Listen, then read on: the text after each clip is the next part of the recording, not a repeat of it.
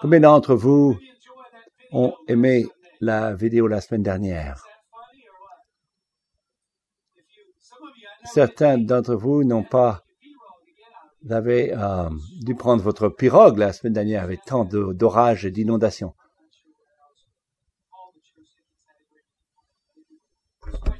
Matthieu chapitre 16, c'est notre première semaine de notre nouvelle série, Jésus est. Jésus est. Cette série va être au sujet de Jésus. Nous allons parler de la personne, du caractère et des traits de Jésus-Christ. Voilà la raison, c'est que il y a beaucoup de gens, ils ont une mauvaise idée de qui Jésus est. Ils ont une idée de qui il est basée sur la tradition, les familles traditionnelles, des morceaux d'art, la philosophie, mais pas dans les Écritures. Beaucoup d'entre vous, vous savez que beaucoup d'idées de Jésus-Christ est mauvaise et n'est pas basée sur les Écritures. Parce que ce n'est pas ce que les Écritures disent. Qui est Jésus? Jésus a demandé à ses disciples, Matthieu chapitre 16, verset 13, Jésus étant arrivé dans le territoire de Césarée de Philippe, demanda à ses disciples, qui dit-on que je suis moi, le Fils de l'homme? Ils répondirent, les uns disent que tu es Jean-Baptiste, les autres Élie, les autres Jérémie, ou l'un des prophètes. Et vous leur dites, qui dites-vous que je suis? Simon Pierre répondit, tu es le Christ, le Messie, le Fils du Dieu vivant. Vous voyez ici que Jésus, il a posé cette question, et qui la foule dit je suis? Et le peuple dit que je suis. Donc les disciples ont répondu, il y en a qui disent que tu es Élie ou Jean le Baptiste, ou Jérémie, ou le prophète. Et Jésus, personnellement, à la question, il a dit, qui crois-tu je suis? Que je suis. Et il a essayé de leur faire penser qui il est. Laissez-moi vous demander qui Jésus est pour vous. Et est-ce qu'il est simplement un prophète, comme la foule de ce moment croyait? Est-il le Fils de l'homme, comme Pierre a eu la révélation? Voici ce que nous croyons au sujet de Jésus va déterminer comment nous avons la relation avec lui, ou nous recevons de lui. Combien d'entre vous savez que c'est important de ce que nous croyons au sujet de Jésus-Christ? Jésus, nous avons une société qui a une version atténuée et une mauvaise conception de Jésus. Nous avons une petite vidéo qui va vous montrer ce point et la réalisation de comment nous pouvons être hors de la plaque. Qui croyait que Jésus-Christ est? C'est une question difficile. Je crois que c'est le gars principal pour la chrétienté, c'est Jésus. Il est cool, il est formidable. Un juif, il était un réformeur, mais je ne crois pas qu'il était le Messie. Qui crois-tu que Jésus-Christ est? Oh, je ne crois pas en Jésus-Christ. Je crois qu'il a existé, mais je crois qu'il était vraiment froid, formidable et bien sûr religieux. Il a changé l'histoire. Je crois que il a pu donner à la personne une sécurité. Quelle question est-ce? Il est un personnage religieux. Il avait un bon message à envoyer. Mais il n'est pas mon sauveur, mais c'est un bon gars. Ah. Je pense que Jésus-Christ est qui vous croyez en vous-même qu'il est. Je crois que Jésus-Christ, il a été un magicien. Et il était capable de faire des trucs, un impact énorme dans le monde. Il a des choses très judicieuses. Et c'était un homme de son temps. C'est comme Dieu avec qui vous pouvez parler. Quand je prie, je dis Dieu, merci. Merci Jésus. Oui, je crois qu'ils sont tous les deux en train d'écouter. Qui croyait que Jésus-Christ est Jésus-Christ, le Sauveur. Qui est Jésus-Christ? Je crois dans la personne historique. Mais je ne... Une personne historique. Pour moi, il a commencé un groupe avec des gens et ça s'est transformé en quelque chose d'énorme. Je crois que tout le monde a un peu de Jésus en lui. Oh, je crois en Dieu, mais je ne sais pas où il est. Je crois qu'il est quelque part. Et Jésus-Christ est une personne très importante dans l'histoire.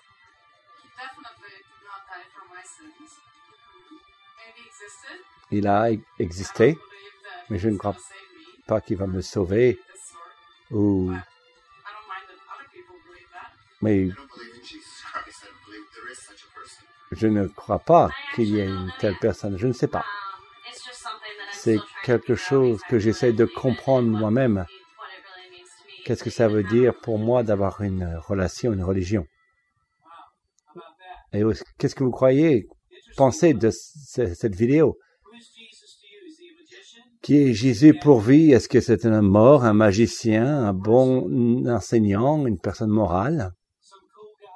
Un gars cool? Ces mauvaises conceptions de Jésus-Christ, nous devons définitivement en parler. Le thème de notre 1er Corinthiens, verset 2:1. Pour moi, frère, lorsque je suis allé chez vous, venez pas avec une supériorité de langage ou de sagesse que je suis allé vous annoncer le témoignage de Dieu. Car je n'ai pas eu la pensée de savoir parmi vous autres chose que Jésus-Christ et Jésus-Christ crucifié et Jésus crucifié. C'était le message de Paul. Il a gardé ce message simple et si vous prêchez au sujet de Jésus. Et c'était au sujet de qui Jésus est et ce que Jésus a fait. Et dans la série, nous allons commencer et parler en premier qui Jésus est, qui il est, qui est Jésus. Laissons la Bible répondre à cette question. C'est un bon endroit pour commencer à trouver les réponses. Vous savez que c'est le plus vieux livre historique du monde en sujet de Jésus et de Dieu.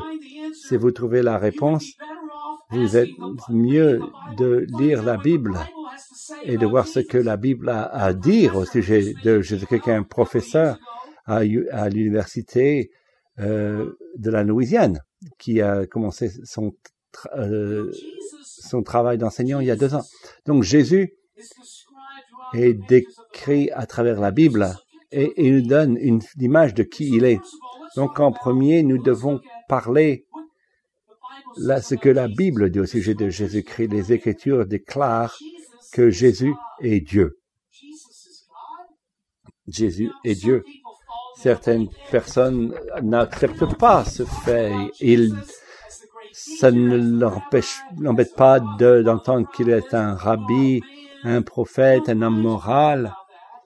Mais quand vous parlez que Jésus est Dieu, ils ont un gros problème avec ça, d'accepter en accord aux Écritures. Jésus-Christ est plus qu'un bon enseignant. Il est plus qu'un homme moral. Dans le temps, en accord aux Écritures, Jésus est Dieu. Jean, chapitre 1, verset 1, Au commencement était la parole était avec Dieu, et la parole était Dieu. Elle était au commencement avec Dieu. Toutes choses ont été faites par elle, et rien de ce qui a été fait n'a été fait sans elle. En elle était la vie, et la vie était la lumière des hommes. 3 choses sont enseignées par les Écritures. Numéro 1, ça nous enseigne que Jésus était la parole. Dans le verset, au commencement était la parole, et la parole était avec Dieu, et la parole était Dieu. Verset 14, la parole a été faite chair et elle est habitée parmi nous.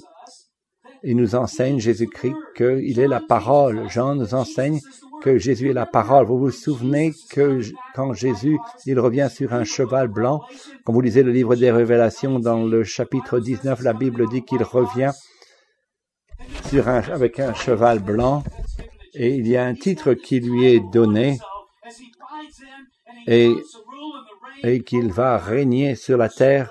Dans le verset 11 du chapitre 19, puis je vis le ciel ouvert, et voici parut un cheval blanc. Celui qui montait s'appelle fidèle et véritable, et il juge et combat avec justice. Ses yeux étaient comme une flamme de feu, sur sa tête étaient plusieurs diadèmes. Il avait un nom écrit que personne ne connaît, si ce n'est lui-même.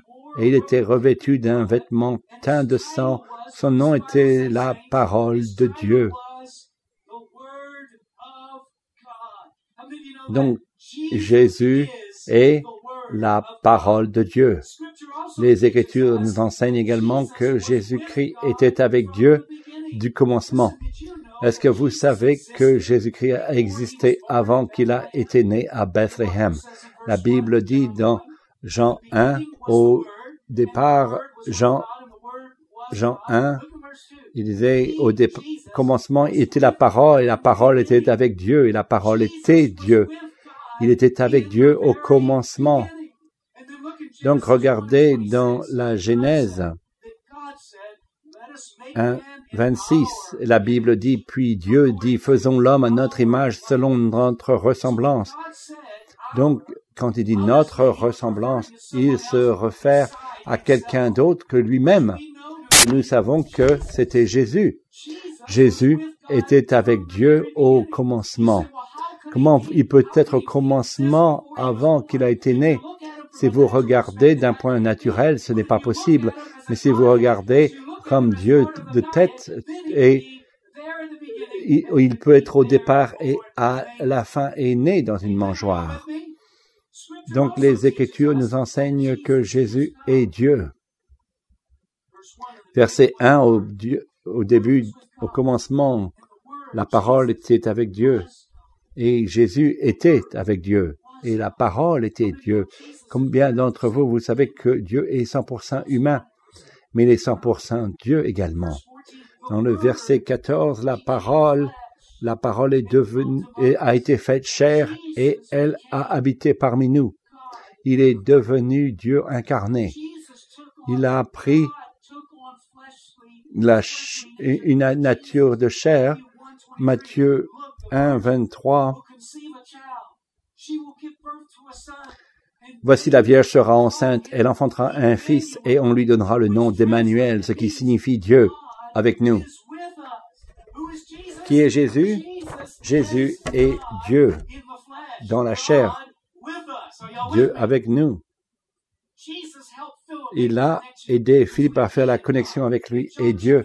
Jean 14, verset 8, Philippe dit, Seigneur, montre-nous le Père et cela nous suffit. Jésus lui dit, il y a si longtemps que je suis avec vous et tu ne m'as pas connu.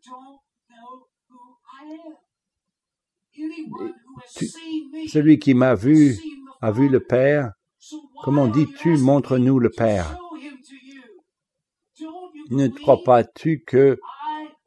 crois-tu pas que je suis dans le Père et que le Père est en moi?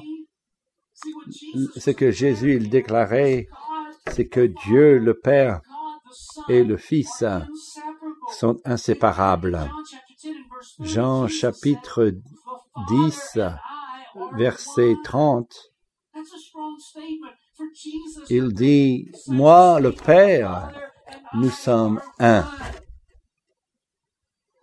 Combien d'entre vous savez que voici le point, c'est que quand vous cherchez Dieu, vous voyez Dieu, vous voyez Jésus.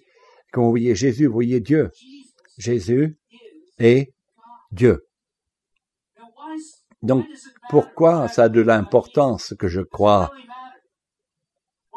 Souvenez-vous ce que Jésus-Christ a demandé à ses disciples, qui le peuple dit « Je suis », et vous voyez leur réponse. Verset 14. Les uns disent que tu es Jean-Baptiste, les autres Élie, les autres Jérémie, ou l'un des prophètes. Certains croient dans la foule qu'ils n'ont pas vu Jésus comme il était. Mais vous vous souvenez, quand Jésus a demandé à ses disciples « Qui vous croyez que je suis ?»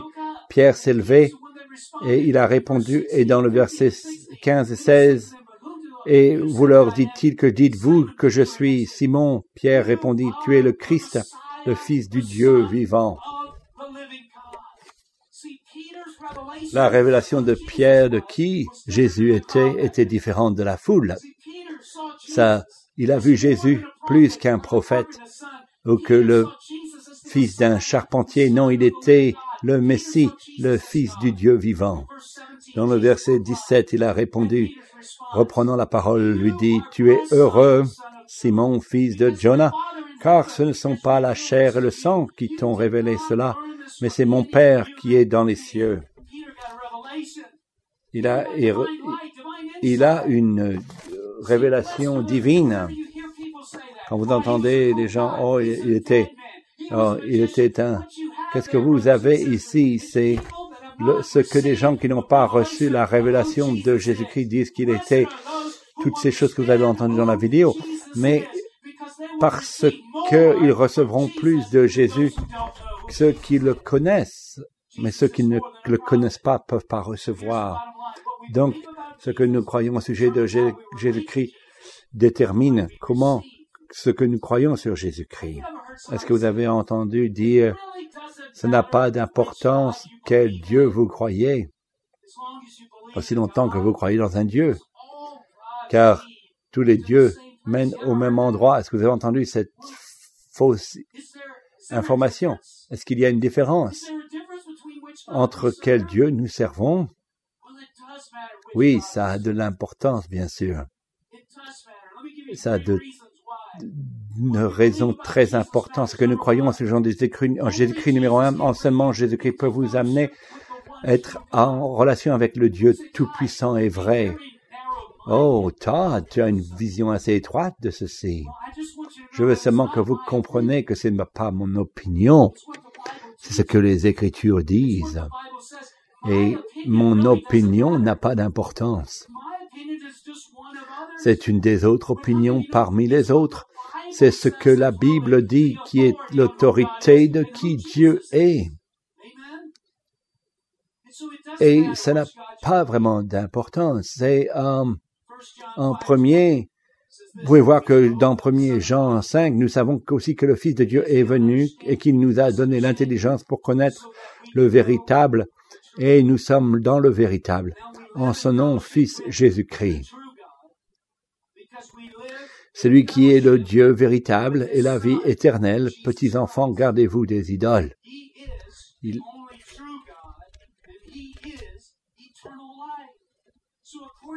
Donc, au sujet des Écritures, il y a beaucoup de faux dieux.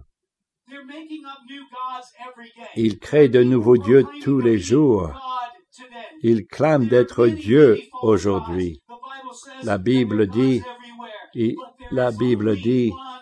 il y a seulement un vrai Dieu.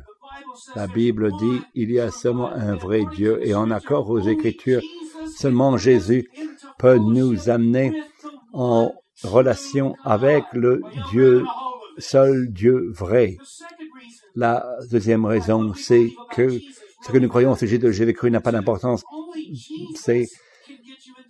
Il est le seul qui peut vous amener au paradis. Vous vous souvenez ce que Jésus disait quand il se préparait pour sa crucifixion. Il a dit, je suis sur le point à m'en aller, je vais être crucifié. Les disciples étaient très découragés, déçus que Jésus partirait. Donc, il a essayé de les conforter et il leur parle dans Jean chapitre 14, verset 1, que votre cœur ne se trouble point. Croyez en Dieu et croyez en moi. Il y a plusieurs demeures dans la maison de mon Père. Si ce n'était pas, je vous l'aurais dit, je vais vous préparer une place. Et lorsque je m'en serai allé, je vous aurai préparé une place, je reviendrai et je vous prendrai avec moi, afin que là où je suis, vous y soyez aussi. Vous savez où je vais, et vous en savez le chemin. Thomas lui dit, Seigneur, non, nous ne savons pas où tu vas. Comment pouvons-nous en savoir le chemin? Jésus lui dit, je suis le chemin, la vérité et la vie. Nul ne vient au Père que par moi. Écoutez, Jésus n'était pas très ouvert dans l'esprit. Il pas très tolérant d'accepter tout le monde de l'opinion de tout le monde. C'était son opinion à une façon. Je suis le seul chemin, la vie et la vérité, et nul ne peut avoir le salut que par moi. Si ce n'était pas, je vous l'aurais dit, je vous dis la vérité, je suis le chemin. Quelle déclaration très brave. Nul ne peut aller au paradis ou vers le Père qu'à travers moi. Matthieu 7, 13. La Bible dit, beaucoup étroit, entrez par la porte étroite, car large est la porte, spacieux le chemin qui mène à la perdition. Et il y en a beaucoup qui entrent par là, mais étroite est la porte resserrée, le chemin qui mène à la vie, et il y en a peu qui les trouvent. Jésus a clamé qu'il est la porte étroite et beaucoup ont des problèmes d'accepter ces déclarations bibliques. Comment pouvez-vous dire que Jésus est le chemin? Parce que il est celui qui a été ressuscité des morts. Il est celui qui n'est plus dans la tombe. Il est celui qui a eu la naissance d'une vierge qui a été prophétisée pendant plein d'hommes de Dieu qui ont annoncé sa venue et beaucoup de preuves que Jésus est là, le chemin. La troisième raison, ce que nous croyons au sujet de Jésus, c'est que nous recevons de Jésus.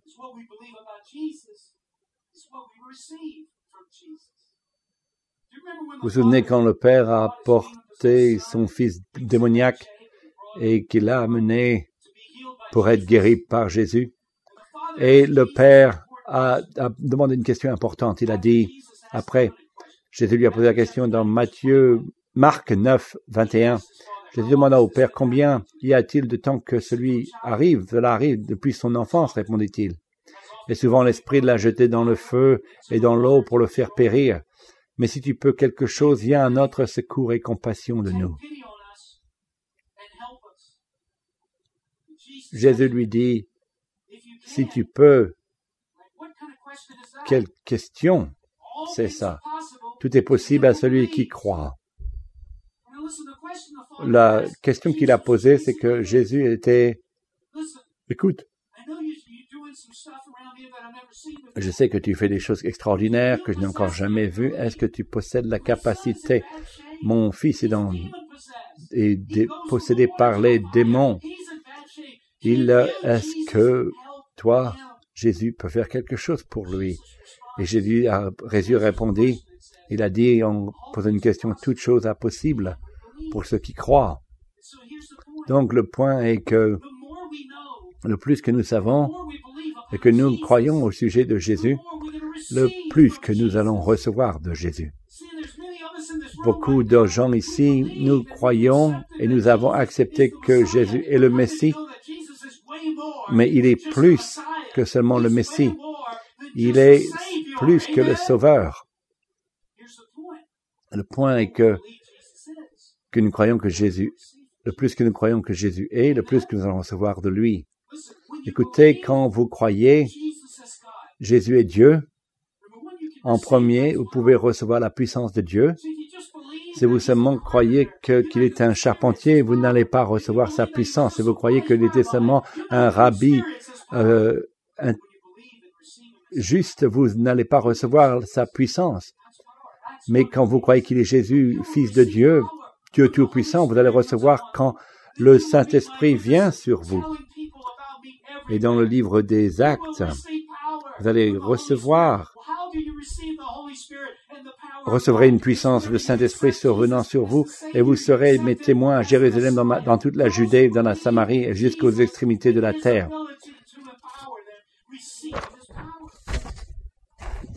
Il y a des gens qui croient en Jésus d'être un guérisseur. Qui croyez-vous que Jésus est un guérisseur? Quand vous croyez que Jésus est un guérisseur et qu'il a la puissance de guérir, vous pouvez recevoir la guérison dans votre corps. Quand vous croyez dans la puissance miraculeuse de Dieu, quand vous croyez dans sa capacité supernaturelle de fournir pour vous miraculeusement, vous pouvez expérimenter la provision supernaturelle de Dieu. Écoutez, ne réduisez pas Dieu à un petit Dieu, à de petits dieux. Jésus a toute la puissance et la capacité dans le monde de vous aider où vous êtes. Vous vous souvenez quand l'homme aveugle a été guéri miraculeusement et qu'ils avaient un problème de l'accepter. Ils l'ont demandé, qu'est-ce que vous croyez au sujet de Jésus-Christ? Jean 9, 17, les pharisiens ont... Il y eut division parmi eux. Ils dirent encore à l'aveugle, « Toi, que dis-tu de lui, ce qu'il t'a ouvert les yeux ?» Il répondit, « C'est un prophète. » L'homme aveugle lui dit, les pharisiens appelèrent une seconde fois l'homme qui avait été aveugle et lui dirent, « Donne gloire à Dieu. Nous savons que cet homme est un pécheur. » C'est ce que les pharisiens disaient. Il n'est pas un homme innocent. Dans verset 25, il répondit, l'homme aveugle dit, « S'il est un pécheur, je ne sais pas s'il est un pécheur, je sais que j'étais aveugle et maintenant je vois. Avant, je devais avoir une canne et me montrer le chemin et maintenant j'ai reçu la puissance de Dieu et maintenant je peux vous dire que je crois en lui. J'ai expérimenté sa puissance et maintenant je suis guéri, mes yeux sont ouverts. Il a reçu parce qu'il a cru en la puissance de la guérison de Jésus-Christ. Vous savez, quand nous parlons au sujet de Jésus-Christ, comme le petit bébé Jésus, nous avons une connaissance réduite de Jésus. Oui, il a été un bébé, et il a été dans une mangeoire, mais il a grandi. Et il a été crucifié, il est mort, il n'est plus sur la croix, il est sorti de la tombe, et maintenant il est à la main droite du Père, faisant intercession pour nous. Arrêtons de réduire Jésus-Christ qui est le petit bébé, et regardons lui qui est le roi des rois et le Seigneur des seigneurs. Qui est Jésus? Jésus, quand vous croyez que Jésus est Dieu, vous recevez sa puissance et sa présence. Il n'y a rien d'autre que d'être en la présence de Dieu. La présence de Dieu pour le croyant, c'est comme de l'oxygène pour l'âme. Nous avons besoin de la présence de Dieu. Vous savez, j'ai lu à Lafayette, il y a des milliers de gens qui ont été à l'église, pas seulement à Lafayette, à travers l'État de la Louisiane et la nation et le monde. Des milliers et des millions de personnes qui sont allées à l'église ce matin. Et vous savez, les statistiques disent seulement une fraction de tous ces gens qui ont été à l'église ce matin ont expérimenté la présence de Dieu. Comment? Oh, triste cela, ces statistiques sont. Écoutez, Dieu est en vie, n'est pas mort. Il est un Dieu en vie. la présence de Dieu. 1 Corinthiens 14. Mais si tous prophétisent et qu'il survienne quelque non-croyant ou un homme du peuple, il est convaincu par tous, il est jugé par tous. Les secrets de son cœur sont dévoilés de telle sorte que tombant sur sa face, il adorera Dieu et il publiera que Dieu est réellement au milieu de vous.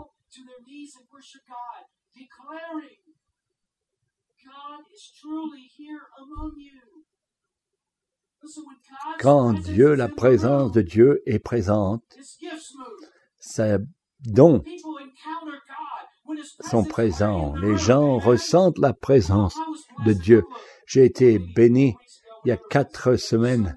Le dimanche, j'ai prêché sur la peur et il y avait une dame pour la première fois. Elle est venue s'introduire, elle a dit, Pasteur Tal, c'est ma première fois que je suis venu à l'église. Jamais dans ma vie accepter des mariages et des enterrements. Je n'ai jamais été un fort conscient de décision d'aller à l'église. Donc je lui ai dit, merci pour venir et nous donner. J'ai bien aimé ce que vous avez, le message. Donc elle est revenue la semaine d'après. Et je ne sais plus quand j'ai prêché, elle est venue et elle a donné sa vie à Christ. Elle s'est rendue à Jésus. Amen.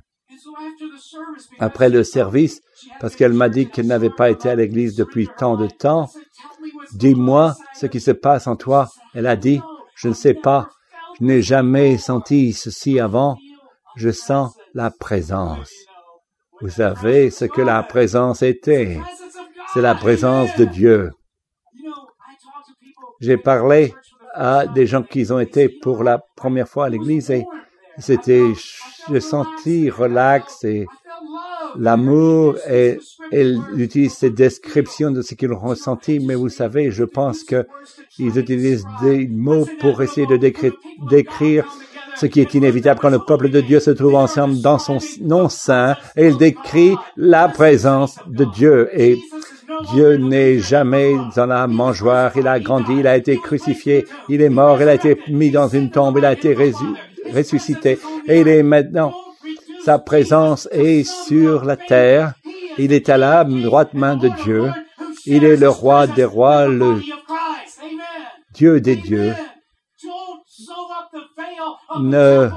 N'essayez pas de recoudre le voile du temple alors qu'il a été déchiré. Maintenant, nous sommes dans le Nouveau Testament. Ouvrez votre cœur et que la présence de Dieu puisse vous envahir. La Bible dit que dans la présence de Dieu, les montagnes fondent comme la cire dans la présence de Dieu. Il y a la plénitude de la joie. Quand vous avez la présence de Dieu dans votre vie, le stress doit s'en aller. Quand vous avez la présence de Dieu, l'anxiété doit s'en aller. Quand vous avez la présence de Dieu, ces choses-là doivent s'en aller. Est-ce que je peux avoir un témoignage dans la maison du Seigneur ce matin? La raison que nous avons des intercessions, tous les services, des gens qui sont en haut à prier pendant que je prêche.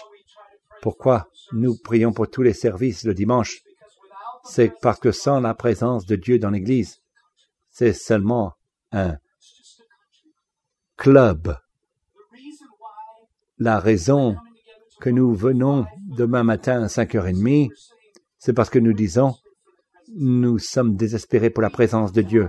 Nous avons besoin de la présence de Dieu dans notre vie pour que les montagnes puissent fondre, pour que la faveur de Dieu et la main de Dieu puissent être sur nous. Ce n'est pas parce que nous voulons être à l'église à 5h30 du matin. Nous devons être à la recherche de la présence de Dieu. Vous vous souvenez que Moïse quittait le peuple d'Israël de l'Égypte. Il a dit, Moïse, mène ce peuple hors de l'Égypte. J'ai une terre promise pour eux. Il a dit, Seigneur, je ne veux pas aller. Je ne veux pas faire ceci, à moins que votre présence soit avec moi. Exode 33, 13, 15. Maintenant, si j'ai trouvé grâce à tes yeux, fais-moi connaître tes voies. Alors je te connaîtrai et je trouverai encore grâce à tes yeux. Considère cette nation et ton peuple. L'Éternel répondit, je marcherai moi-même avec toi et je te donnerai du repos. Moïse lui dit, si tu ne marches pas moi-même avec nous, ne nous fais point partir d'ici. J'aime bien ceci car la présence de Dieu est sur vous, vous avez le repos. Et je pense que nous devons avoir ce repos. Nous ne devons pas mener une nation à une autre nation, de l'Égypte à la terre promise. Mais cette vie est dure, plein de circonstances et de situations qui peuvent vous décourager, qui peuvent vous faire partir de côté et vous causer d'abandonner. Nous devons avoir la présence de Dieu. J'ai besoin de la présence de Dieu. Est-ce que vous êtes content d'avoir la présence de Dieu et qu'elle est disponible pour nous? Amen. Écoutez, comment pouvez-vous cultiver la présence de Dieu? Nous devons nous asseoir au pied de Jésus et fermer nos yeux et ne pas sortir une liste de commissions. J'ai besoin que vous faites ceci, cela. Et mettez cette liste dans votre Bible et fermez vos yeux. Dites, Seigneur, j'ai besoin de vous, de votre grâce et de votre puissance et de votre présence et de votre amour et de votre repos. J'ai besoin de vous. C'est tout ce que j'ai besoin. Je n'ai pas besoin d'autre chose car je sais que si j'ai vous, j'ai tout. Et en dernier, quand vous croyez que Jésus est Dieu, vous recevez le salut. La Bible dit, Hébreux 9, 27.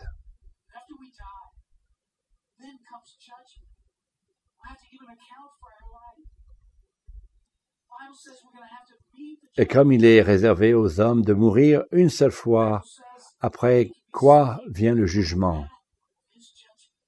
Hébreux 9, 27. Et la façon que vous êtes sauvés, c'est à travers Jésus-Christ.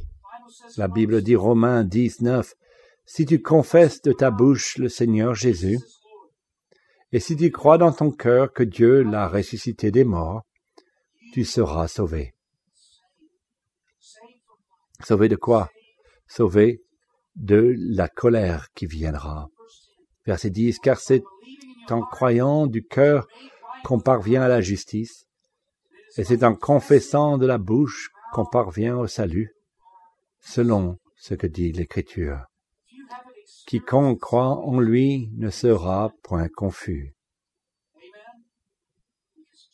Car Jésus, il a déjà préparé le chemin, il est le chemin, la vérité, il est la porte étroite à travers, vous pouvez passer quand vous respirez votre dernière respiration et que vous allez de l'autre côté. Les êtres des cieux seront là pour vous recevoir dans son trône de grâce. Debout, s'il vous plaît. Jésus est Dieu. Il n'est pas un magicien, il n'est pas mort, il n'est pas un gars cool, il est Dieu. Prenez un moment maintenant, louez-le dans votre cœur. Avant que vous le sortez aujourd'hui, mettez votre attention, votre cœur, rendez votre vie, laissez Dieu vous toucher. Jésus est dans la maison, il est dans cet endroit. Aujourd'hui, il veut être plus que pour certains, que seulement votre sauveur, que votre ticket pour aller au paradis. Pour certains d'entre vous, vous devez expérimenter Jésus comme votre guérisseur. Certains d'entre vous, dans cette pièce, vous avez besoin d'expérimenter Jésus comme l'encourageur, l'encouragement. Et Jésus, il est l'encourageant. Et sa présence, c'est comme l'oxygène et ça vous donne la vie. Père, je prie au nom de Jésus-Christ. Je prie que nous ne voulons pas réduire Jésus-Christ à une image d'un bébé dans une grange. Nous voulons ouvrir notre compréhension à recevoir Jésus dans sa totalité et dans sa magnifique sens. Il est le roi des rois, le sauveur, le rédempteur. Et aujourd'hui, nous déclarons qu'il est notre tout de tout. Merci Seigneur pour relâcher votre grâce. Connectez avec Jésus, avec le Seigneur. Prenez un moment pour le louer. Rentrez dans la présence de Dieu. Louez-le. Glorifiez-le. Merci Seigneur pour votre présence. Dites Jésus. Si vous pouvez seulement dire une chanson sur la grâce formidable et chanter en Dieu aujourd'hui. Louez le Seigneur ce matin. Ouvrez vos cœurs. Père Tout-Puissant, nous vous bénissons. Nous ne voulons pas être un club de religion. Nous avons besoin de votre présence, de votre puissance, de votre grâce. Car vous et vous seulement, vous pouvez délivrer et rendre libre et restaurer et rédempter le Rédempteur. Car vous avez brisé tout enclave. Si vous aujourd'hui pouvez dire à Todd, Pasteur Todd, je ne sais pas si je suis un chrétien. Si j'ai jamais accepté Jésus-Christ comme mon sauveur, reçu le salut, je sais que j'ai besoin et je suis à court de ressources. Mais je veux être certain que le jour où je donne mon dernier souffle, je puisse être en votre présence. Levez votre main et dites, et que je veux être un chrétien. Bougez la main, car Jésus vous a enseigné aujourd'hui qu'il a frappé à la porte de votre cœur. Je vois une main levée. Bienvenue dans la maison de Dieu. Alors que vous répondez à Jésus, je dis, j'ai besoin de vous lever la main et prier cette prière. Seigneur Jésus-Christ, prions ensemble. Seigneur Jésus-Christ, merci pour être plus qu'un charpentier, pour être mon sauveur, pour être mon Messie. Merci Seigneur Jésus-Christ pour pardonner le péché. Je prie que vous nettoyez mon cœur, enlevez mes péchés, je me rends ma vie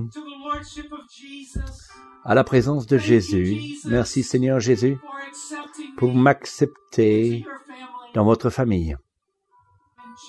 Au nom de Jésus-Christ, je prie. Amen. Écoutez ceux qui ont prié cette prière. Pasteur Kelly va être disponible pour être là pour prier pour vous. La Bible dit, si vous confessez avec votre bouche, si vous dites, j'ai prié cette prière, vous devez le dire à Pasteur Kelly. Nous avons une Bible pour vous, un paquet d'informations pour vous aider à commencer dans ce voyage pour grandir dans le Seigneur. Je vous encourage. L'hôtel est disponible aujourd'hui pour quelqu'un de prier. Combien d'entre vous, vous croyez que Jésus est Dieu? Donnons une louange au Seigneur d'applaudissements. Ceci conclut ce message. Merci pour votre attention.